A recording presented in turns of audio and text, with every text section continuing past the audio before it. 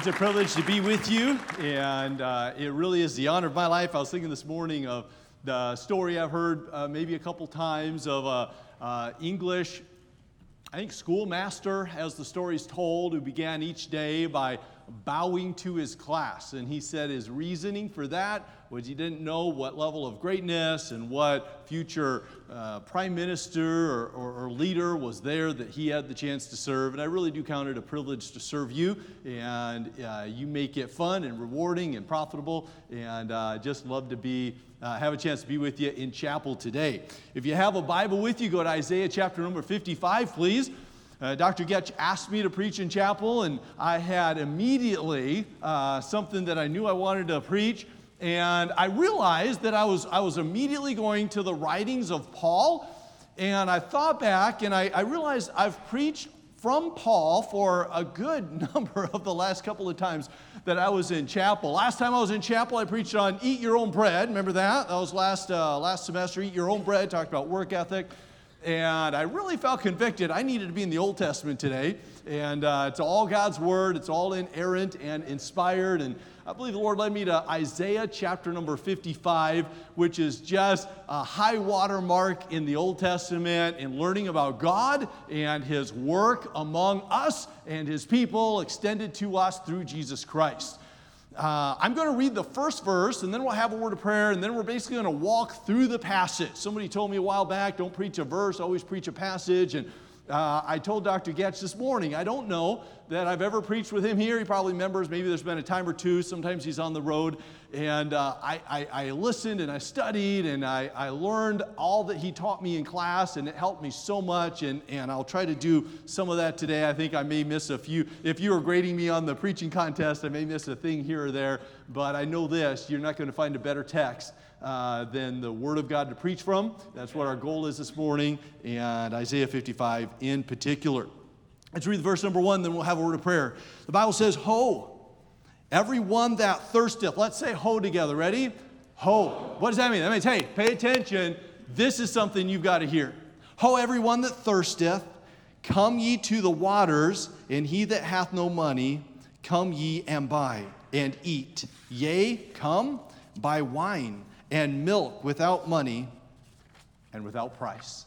Let's have a word of prayer. Father, we want to thank you this morning for all that you've done in our lives. Thank you, Lord, for gathering us together yet again in this auditorium, in this building where probably for everyone in this room, and certainly for myself, there have been so many decisions and so many good memories and so many things that I can look back to and recall that you did in my heart and in my life. And Lord, your word is the basis for that, and yet this is a place where a lot of that happened in my life and in the lives of many of us here. So, Lord, we just come before you again today, and we ask that yet again today that you would take your word and apply it to our lives and to our hearts. Lord, I pray that you would give me the ability to do justice to the text here that we have before us this morning.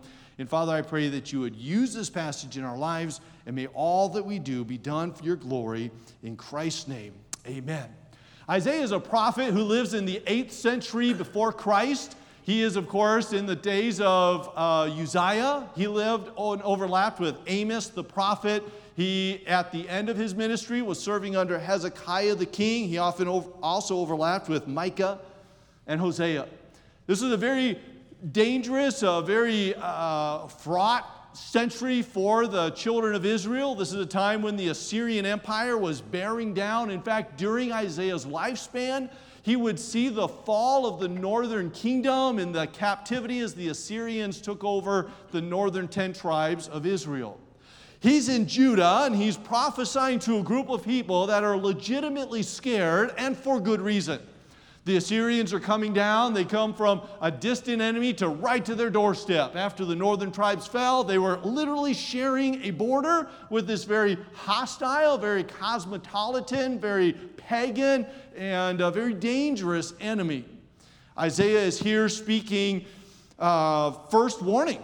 The first book's broken down into at least two, maybe three sections. The first section kind of mirrors the Old Testament. If you've ever studied Isaiah, you have 66 books in Isaiah. Chapter 1 through 39 is like the Old Testament. And that passage, that first part of the book of Isaiah, we see he is warning here. Israel goes into captivity. Judah is standing there in fear and trembling. Now right at their border, they have the Assyrian Empire. And during this time, Isaiah is helping them understand their danger. They're experiencing this judgment because of their rebellion against God. Of course, there's hope in that. He talked about the sign that would come. He talked about the one that would be born of a virgin in Isaiah chapter 7, verse number 14, and Isaiah chapter number 9. And throughout this passage, we see God, we learn about God's work, but we see that God is judging his people. Once you get to chapter number 40 and on, the message shifts. It goes from focusing on the Assyrian Empire to looking forward to the Babylonian captivity. Because where Isaiah is, they too will go into captivity. Not to the Assyrians, as happened first to the northern tribes, but to Babylon, which would happen later to Judah. And of course, that's where much of the Old Testament traces that story. And then they come back. We know the return to the land. This is prophesied by Isaiah. Isaiah knows that God's going to do this even after the Babylonian captivity. He names Cyrus, the king, who is going to give a proclamation to go back and to rebuild the temple. And we see this in Isaiah 44 and 45. We know that this happened. We see it in Scripture. That's good enough. We know it from history. In fact, the cylinder of Cyrus records this. It's in the British Museum in London, England today. And you can go and you can see the etching of this king. And it was his policy to build back up the temples of the conquered people that were under him in order to gain favor of those foreign gods. So for that reason, he, among other people, he told God's people to go back and finance the rebuilding of the temple. And then there were other waves that came back after Cyrus defeated Babylon. It's all in Scripture, all foretold by Isaiah. Well, by the time you get to where we are, Isaiah chapter 53, you're familiar with. This is the suffering servant. We see this as a picture of Christ. Of course, Isaiah is talking about the people of Israel. He's talking about Israel as a nation, and yet we see a singular application to that. We'll see that in this passage as well, through the seed of David, the Messiah, Jesus Christ. That's chapter 53. In chapter 54, we see a picture of Jerusalem, of the habitation of the children of God as being prosperous and being restored and gathering of a people, of God's people. And then in chapter number 55, where we are today, we see that God gives us incredible invitation. This is an invitation, of course, that shows that God is drawing people to himself throughout the Old Testament. And we see the prophecy of the Messiah. We see the prophecy of the restoration of God's people. And then here in chapter number 55, we see this proclamation, hope. And then there's an offer to come. You see that word come multiple times in this first verse. We see this incredible description, this gift of God that he offers to those that would come. He says, first, everyone that thirsteth, this is a universal invitation. Everyone that thirsteth, come ye to the waters. We know in the New Testament, Christ described himself as this. It was a Samaritan woman that he met at the well after he passed through that way that was, for perhaps good reason, avoided by some of the Orthodox and the faithful Jews, perhaps a prejudice and a bias, but also a disdain for a people that hadn't kept themselves pure ethnically or even religiously. And yet Jesus goes to Samaria and he tells the woman at the well that he is the water that will cause us to never thirst again. God here offers in the Old Testament, come to me all who are thirsting and drink of the water. Have you ever been really, really thirsty? Happens out here in the desert all the time. If you're here in the fall, Dr. Getch will tell you, drink lots of water the first week. He'll say it probably every day in chapel. Because if you come from a place that's not the desert, you get dehydrated very, very quickly. And you've got to drink a lot of water. And here's what God is saying. Come to me. I have the water. I have the resources that you need. Verse number 1 continues. He says, he that hath no money, come ye and buy and eat. What an incredible offer. Have you ever been to a place where people are calling to you to come? I remember when Brother Montano was here in Lancaster, a group of us years ago now went down to do a little bit of a missions trip. Drove down to San Diego, drove down into Mexico, stayed with some great Christians and saw some good churches. And on one of the days we went to the blowhole. I think it was the Bufadora, something like that. Some of you know it better than I. And went to that place. It was a very popular place for tourists. They had a lot of colored curtains and awnings on the path where you walked, and there were merchants there. They had Rolex watches for $20, and they had Oakley sunglasses for $7 or 4 for $20, and they had all of these wares there. Some of them were traditional, some of them were knockoff. They had all of these things. And if you've ever walked through a place like that, you know what it's like to have lots of people calling for your attention. Standing in front of you, trying to get you to come in, trying to lure you into their shop, trying to put their wares in your hand and then demanding the money that you would give them to pay for it. And they're very aggressive sometimes. You ever been in a place like that? Yep. They're right in front of you. They're making sure you don't walk by without noticing. They want you to buy what they have. And that's kind of the urgency of this passage. God is standing here, and Isaiah is giving God's message here that you don't want to walk past this. You need what we have. You've got to stop. He's calling them in. Come, come, come. And yet he says he's selling his wares without any money to those that have no money at all. What an incredible blend of grace here. You see a complete provision, completely free. And here in this passage, we see this picture of the graciousness of God. He says to come if you have no money, and buy and eat. Come, he says, and buy wine and milk without money and without price.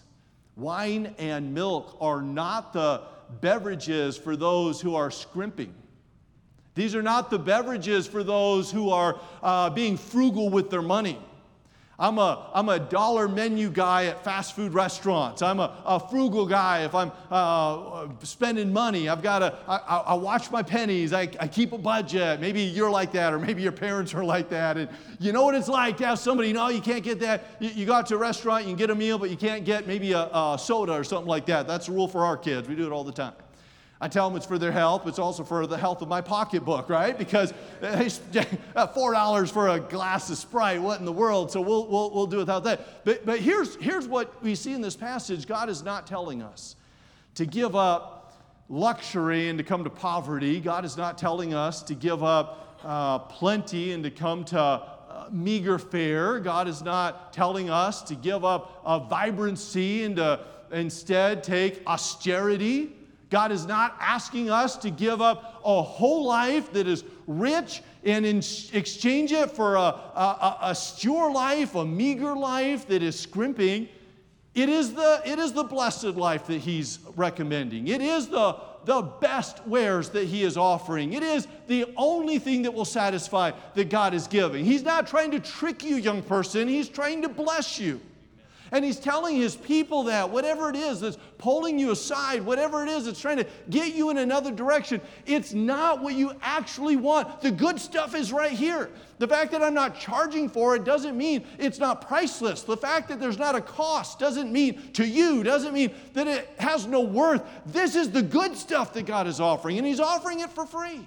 And he's calling out, ho, in the way. He's getting our attention. He's asking us to come. Verse number 2 describes the prophet's bewilderment at those that would refuse. He wonders at why we would spend our money for that which is not bread and your labor for that which satisfies not. Have you done that? Have you worked towards something and found that it didn't satisfy what you really wanted? Have you spent your effort towards something and found it didn't get you what you desired? Do you remember the people that were so important to you in 7th grade? Do you remember them? Do you remember the people that were cool? Do you remember the people that were athletic? Do you remember the people whose opinions mattered? Do you remember the people who controlled kind of the social world, that were at the top of the food chain? And do you remember doing some things perhaps in that setting to get ahead or to get in with the right crowd or to be on the inside, only to find out it really wasn't what you sought anyway? You ever seen somebody starting out in a career and they'll do the extra hour, they'll do the 2 extra hours, meanwhile their family back home is missing them, meanwhile their spiritual life is atrophying, meanwhile their Bible sits and collects dust on the shelf, but they're giving the extra hour and the extra 2 hours and the extra day in the office, and what are they doing? They're giving and they're investing and they're buying and they're spending, but not for that which satisfies. They're wasting their life. And Isaiah says, why would you give your life? Why would you give your resource to that which doesn't satisfy? I'm here to tell you this morning, God satisfies. And God alone satisfies. Again, he's not trying to trick you. He's trying to bless you. He asked, why would you spend for that which is not bread and labor for that which satisfies not? Hearken diligently unto me, eat that which is good. Let your soul delight itself in fatness. That is the rich food. Hey, delight yourself in the rich food. Isn't that a good admonition? Hey, go ahead and order the steak. Go ahead and get a side of cheesecake at the end. Go ahead and eat the good food, the rich food. And I know maybe that's not the good food for you here, but how many of you, if it was healthy and it tasted like that, that'd be the way to go, right? And that's what God is offering. He gives blessing and adds no sorrow with it. He says, hey, I'm inviting you to the best wares. Have you ever been in a place where you could pick up anything you wanted and it was all good food and it was just there?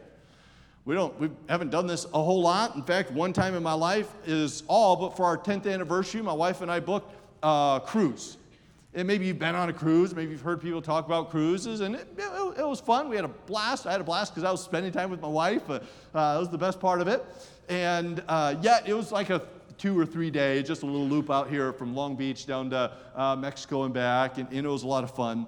But it is true. If you ever eat on a cruise, you go and they've got decadence. They have incredible food, and they have 24-hour, always open buffets, and at least the Carnival ship that we were on, and I think most of them do. There's always food. It's as much as you can eat. It's always good. You've already paid for it. There's no price for it. It's just there. You can just keep eating and keep eating and keep eating, and eventually you know you should stop. And God is offering to us here this unlimited, fully satisfying, right nutrients for our soul, and he offers it to us. We see where this blessing comes from in verse number 3. Incline your ear and come unto me and hear. Your soul shall live, and I will make an everlasting covenant with you, even the sure mercies of David. Hey, this is God making good on his promise. Remember God's promise to Abraham in Genesis chapter number 12? Where God promised to Abraham that he would raise him up, that he would bless him, that he would through him be a blessing to other people. But that promise that Abraham, that was forever, the promise that God made to his people, the land, the seed, and the blessing, it was unconditional, it was eternal, it was literal. And here God is referencing back to that. In 2 Samuel chapter number 12, we see this repeated to David. This is the promise. God's fulfilling his promise to Abraham through David. And he promises to David that your throne will never end and your reign will never cease. And your heirs will be the ruler that will be lifted up. And through that, God will be glorified. And of course, we know that this is fulfilled through Christ. In fact, we see not only that Christ is referenced from this passage in Acts chapter number 13, just 2 New Testament passages to pull in. Paul here, the rabbi who converted to Christianity in Acts 13:24, he reasons with the Jews in Antioch, and here's what he says to them. As concerning he raised him up from the dead, now no more to return to corruption. He said on this wise, I will give you the sure mercies of David. How many of you recognize God was merciful to David? How many of you recognize God's grace is seen in his covenants? How many of you recognize that God is not going to break that word which he's given? And then we see this further. Paul again in Galatians chapter number 3, Paul is saying, to Abraham and to his seed were these promises made. And he said not to seeds as many, but as one, to thy seed, which is Christ. Now, the Jews could claim to be the children of Abraham, and rightly so in a biological sense. In fact, some of them would be the seed of David. But what Paul has says, if you read closely, it's not seeds like many, it's seed, it's singular, it's talking about the ultimate fulfillment, the consummation of this which comes through Christ. He promises here this mercy of David. Behold, I'll give unto him, again singular here in verse number 4. I'll give unto him for a witness to the people, a leader, a commander of the people. Behold, thou shalt call a nation that thou knowest not. And nations that knew thee not shall run unto thee because of the Lord thy God. For the Holy One of Israel, for he hath glorified thee. Why? Because God's glorified thee. God's plan in the Old Testament was to take a people and to raise them up. We read about this in Deuteronomy chapter number 28. He says, if you do these things which I command you, I will take you and I will lift you above all nations of the earth. And what's the outcome of that? Here's the outcome. All nations are to come to you. They're to stream into you. He just talked about that in the previous chapter after the restoration and the gathering. And he says these nations are to stream in unto you. And that's really the model in the Old Testament.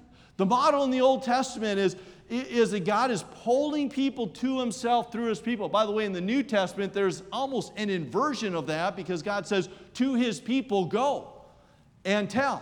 In the New Testament, in the Old Testament, it's come and see, like the Queen of Sheba or many other people who came, who was drawn by the sure mercies of David. We see in the first passage of this chapter an incredible gift. This is God's gift.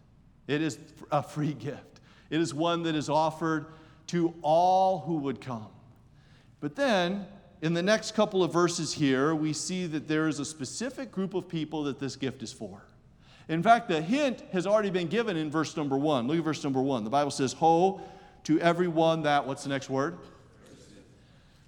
This is only for a certain group of people. Everyone, that sounds like it's all-inclusive, but it's everyone who has a particular characteristic, everyone who thirsteth. See, you had to come. You had to be thirsty. You had to want it. Look at verse number 6. He describes the group that this gift is given to. He says, seek ye the Lord while he may be found. Call upon him while he is near. Let the wicked forsake his way and the unrighteous man his thoughts. Let him return to the Lord, for he will have mercy upon him, and our God, for he will abundantly pardon. Do you realize that the blessings of God are to draw us to himself? And here's the command. This is not an option. This is not an additional section that you can get. This is the command of God, is to come to him and to come to him those that are thirsty. You know, one of the things that I'm afraid of in our society, if we're not careful, is we can become not thirsty. If we're not careful, we can not be those that hunger and thirst after righteousness, as Christ said. I'm not talking about you, I'm talking about me. It's so easy for me to get so full of my schedule and so full of what I have to do and even so satisfied with maybe what I've done or what I have or the life that God's given me. If I'm not careful, I'll lose the hunger, I'll lose the thirst, I'll lose the craving. If I'm not careful, even after knowing the Lord for a while, I'll lose my sense of complete dependence on him. And what Isaiah is telling his people here is you need to come and you need to be that thirsty person. By the way, I don't think that stops once you found the Lord. That's something that should drive us as a Christian, because that source that we have in God is beginning at salvation through life. I need God's grace every day. And there's 3 very clear commands here that we see in verse number 6 and 7. The first one he says is to seek, and then to call, and then to repent. There's something that's a little bit unnerving in this passage to me. In verse number 6, he says, seek the Lord while he may be found. Does that imply that there's a time God can't be found? The verse continues and he says, call upon him while he is near. Does that imply that there's a time that God is not going to be near? I've lived too long to assume that every moment that we have of drawing to the Holy Spirit, we can count on another one. I've seen too many people struggle with whether or not to take the step, to respond to the invitation, to come as God commanded and instructed, who resisted that over and over and over, always presuming I can do it another day, always presuming I'm always going to be this near to a decision, always presuming I can come back and I can do it anytime I want. Here's the problem. You may never want to again. God is calling to his people, and he's telling them, don't miss the moment of decision. Don't miss the moment of drawing. Don't flippantly walk past the opportunity that you have to come back to the Lord, because you cannot presume that he is always near, or that you're always this near to him. You cannot presume that he will always be attentive to you, because you may not be even led to call on him. And he says in this passage, you need to come. And then he says you need to repent. This is something that's easy to overlook in our lives, and it's foundational to where we're going here. Because this text gets really good, but here God is calling us to repent. And can we notice in the passage here what that is? Repentance is not remorse. Repentance is not feeling bad about our sin.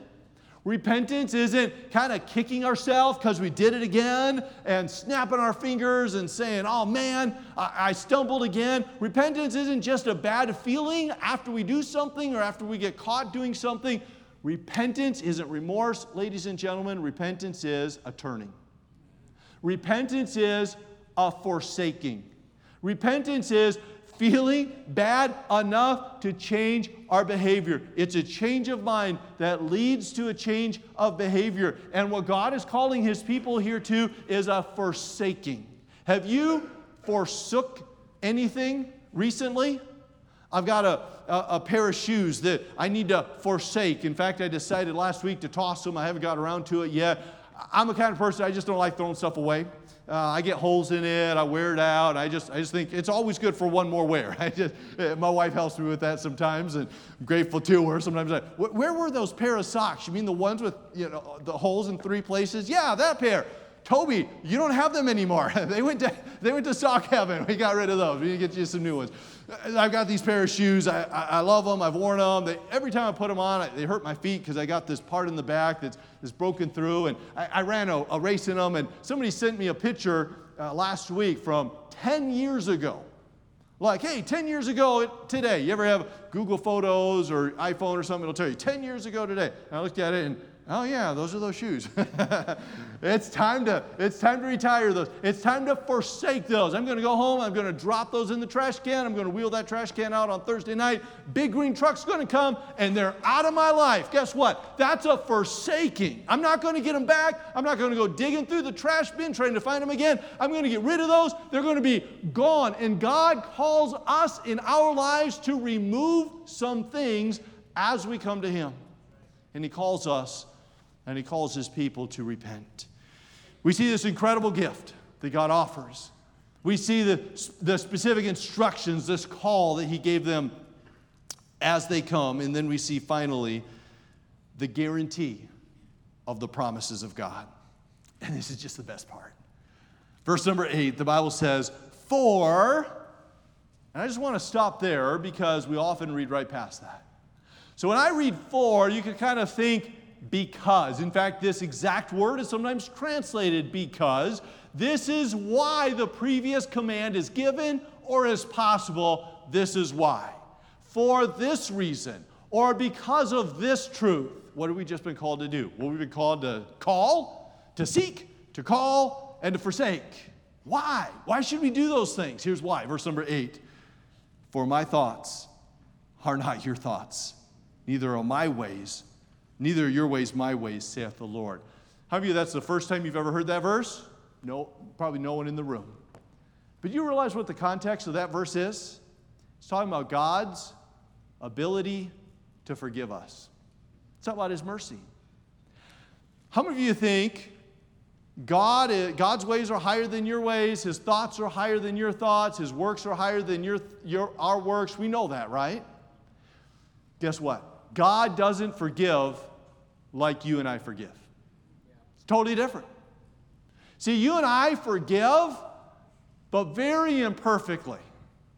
You remember the disciples having this conversation with Jesus? Hey, Jesus, how often should we forgive someone? And Peter thought he was being real generous. He was like, should we do it 7 times? Now we think, oh, Peter, good night, Peter, 7 times. But guess what? 7 times is a lot of times. I was thinking this morning, if I pull in the parking lot out here by our offices, I pull right next to Brother Bert's Hyundai, what is that? And Elantra. If I pull right next to that Elantra, and I grab my bag and I open the door and go, bam! Get out, I look, side of the car, sure enough, there's one of those big, like, sideways white smiley faces that happens when you, don't ask me how I know this is what it looks like. I have kids.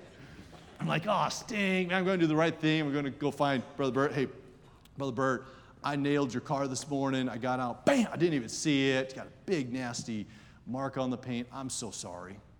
Want me to pay for it? What can I do? Brother Bert's a good Christian. He might say, you know what? Hey, it's all right. It's not the first one. The kind of tight parking spots out there. I know you'll be more careful in the future. Don't worry about it. Thanks. Appreciate it. Tomorrow, pull up next to his car. Bam! Oh, stink. Other side now. Got to talk to him. Hey, man, Dr. Bert, man, I parked next to your car again. Are you kidding me? I'm not going to take your time. Imagine this happening 7 times in a row. How many think if he's still forgiving me 7 times later, yeah, Peter's being generous here. Peter's trying to, hey, Lord, should I forgive 7 times? Like the same thing 7 times. I knocked the mirror off 1 time. I poke a hole in the brake light 1 time. I dinged the door 5 times. I'm like, man, he's still forgiving me. That's pretty incredible, right? What was Jesus' answer? 70 times 7. Hey, here's a clue. If you get to forgiveness event number 485 and you're still counting, you're doing it wrong. Okay? This is something where Jesus is saying, not keep really good accounts of how many times you're forgiving. Jesus is saying, hey, you need to up your forgiveness, make it a little bit more like me. How many of you think if I dinged his car, Brother Bert would probably forgive me? I think he would. I'm going to be careful not to, but I think he would. How many of you think he'd feel still a little bit frustrated as he forgave me? Right? I would. If he came up and said, hey, Toby, man, I dinged your car. It's got this big mark on it. I'd forgive you. I wouldn't ask for any money. It's not that new of a paint job anyway, but I'd be a little bit bummed about it. If you do it again, I'd forgive you again, but I'd be frustrated about it. If you knock the mirror off the side of my car, I might accept a little bit to replace that. I'd be honest. I just might do that. I'm willing to forgive, but I'm like, stink, man, right? God's ways are not like your ways, though. God's thoughts are not like your thoughts. How many of you have thought stuff you haven't said? You're glad you didn't say it. You almost did. You didn't say it, but you thought it. Like when you're forgiving someone particularly. You think some stuff that you may not say it, but God says, that's not what I'm thinking. That's not my way. That's not how I work. The reason the wicked can come, the reason you should seek me, the reason you should buy from me with no money, the reason you should come and return to me is because my ways aren't like your ways, and my thoughts aren't like your thoughts, and my works aren't like your thoughts. They're higher, they're beyond, we're distinct. And here's what I realize. A lot of times, if I'm not careful, I'll fail to come to God in repentance because I think He forgives like I forgive. I don't want to frustrate Him. I don't want to aggravate Him. I don't want Him to be begrudgingly forgiving me again. No, but that's not how God works. Look at verse number 9. For as the heavens are higher than the earth. Oh my goodness. I don't know how much better at forgiving you think Brother Bert would be than you are. I don't know how much better at forgiving you think you are than somebody else. We're talking about the difference between God and you. And what's the difference? Like the difference between heaven and earth. As high as the heavens are above the earth, so are my ways higher than your ways, and my thoughts higher than your thoughts. God has an unlimited, bountiful, ungrudging, gracious forgiveness for all who come and seek. Now, He told us to forsake, right? He's concerned about sin, but He wants to forgive. He longs to forgive. He desires to forgive as only He can. We see a guarantee here from His ways. We see, secondly, His word. Verse number 11, so shall my word be that goeth forth out of my mouth. It shall not return to me void, but shall accomplish that which I pleased, and it shall prosper in the things whereunto I send it. Man, we are privileged here in the valley, and it goes on, verse number 12, it says, for ye shall go out with joy and be led forth with peace. The mountains and the hills shall break forth. I missed a verse. There it is, verse number 10. It was right before. It talks about the rain. As the rain cometh down and the snow from heaven returneth not thither, but watereth the earth and maketh it bring forth in bud, it may give seed to the sower and bread to the eater. What's the rain like? Stay with the passage. What's the rain? The rain. God's talking about forgiving the sinner, right? God's talking about his ways being higher than ours. Why should we come? Because his ways are higher than ours. Why? Because his forgiveness is like the rain. It goes and it doesn't come again. You ever seen raindrops flying up? You ever seen snow going up? I've seen it go sideways before. In the Midwest, it does that, doesn't it? But it doesn't go up. When God sends the rain down, he doesn't call it back. I know evaporation water cycle. That's not what he's talking about here. He doesn't call the rain back from the earth. What does the rain do? The rain accomplishes what he sent it for. What an incredible place to live to see this happen. How many of you saw the poppies this year? Any of you how many went on the trip and saw the poppies? Some of you went out there. We were out there last weekend, my family and I. The desert is orange. It's incredible. My son was wearing a workout shirt, like a nylon type thing, bright orange. Sometimes they're really fluorescent. I told Bennett, hey, don't fall down in the desert. We'll never find you again. You look just like the desert. And it was just about the same color. It's just incredible. I've got pictures. I don't have them on the screen. It's unbelievable. The desert's green. It looks like you could graze cows out there.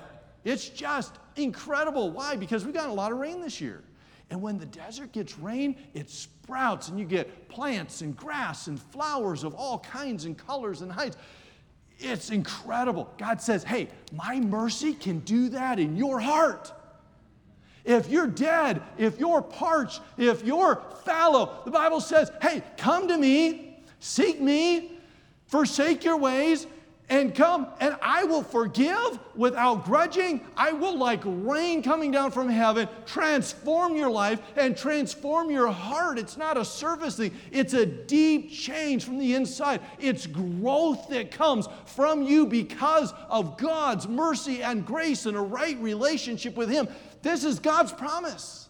And then he says, my word is like that. My word, it doesn't only refer to canonical scripture. It's the proclamation of God, the truth of God. Certainly it includes the Bible. By the way, that's why we teach and practice exegetical preaching, and we're focused on preaching the word. What are you going to preach? The word.